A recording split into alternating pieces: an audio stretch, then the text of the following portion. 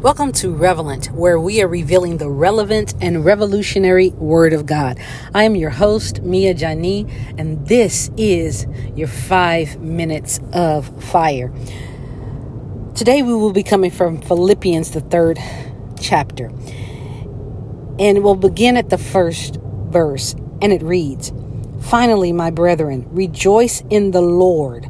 To write the same things to you, to me indeed is not grievous, but for you it is safe. Beware of dogs, beware of evil workers, beware of the concision.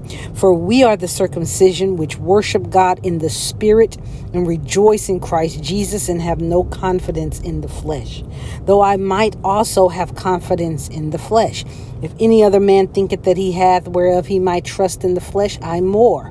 Circumcised the 8th day, of the stock of Israel, of the tribe of Benjamin, a Hebrew of the Hebrews, as touching the law, a Pharisee, concerning zeal, persecuting the church, touching the righteousness which is in the law, blameless. But what things were gain to me, those I counted loss for Christ. Yea, doubtless, and I count all things but loss for the excellency of the knowledge of Christ Jesus my Lord, for whom I have suffered the loss of all things, and do count them but dung, that I may win Christ, and be found in him, not having mine own righteousness, which is of the law, but that which is through the faith of Christ, the righteousness which is of God by faith, that I may know him, and the power of his resurrection, and the fellowship of his sufferings, being made conformable unto his death, if by any means I might attain unto the righteousness of the dead. Not as though I had already attained, either were already perfect, but I follow after, if that I may apprehend that for which also I am apprehended of Christ Jesus. Brethren, I count not myself to have apprehended, but this one thing I do, forgetting those things which are behind and reaching forth into those things which are before, I press toward the mark for the prize of the high calling of God in Christ Jesus." You know, so many times we quote the scripture, the high calling of God, but do we know what that cost? To see God's glory, that means the loss of flesh. That means the loss of everything that is that gives us confidence in the flesh.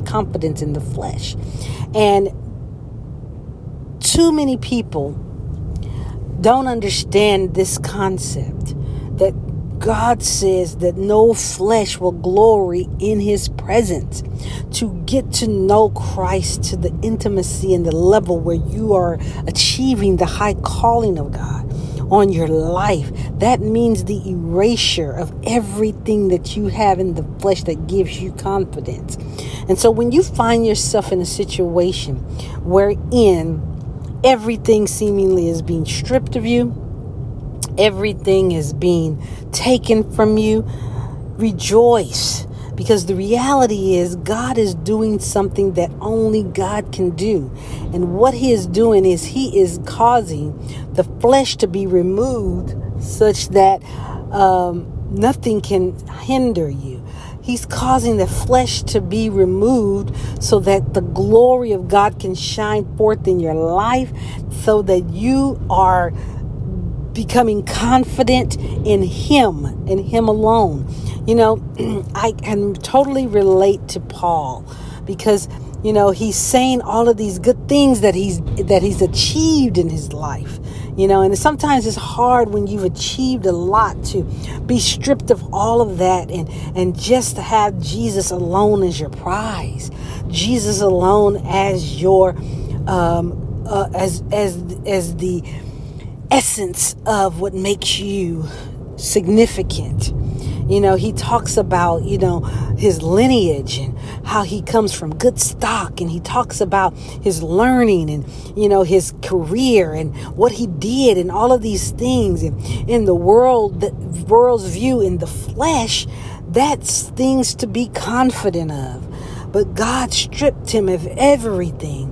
And he gets to the point where he counts it as nothing, as dung. It's not even worth anything. Why?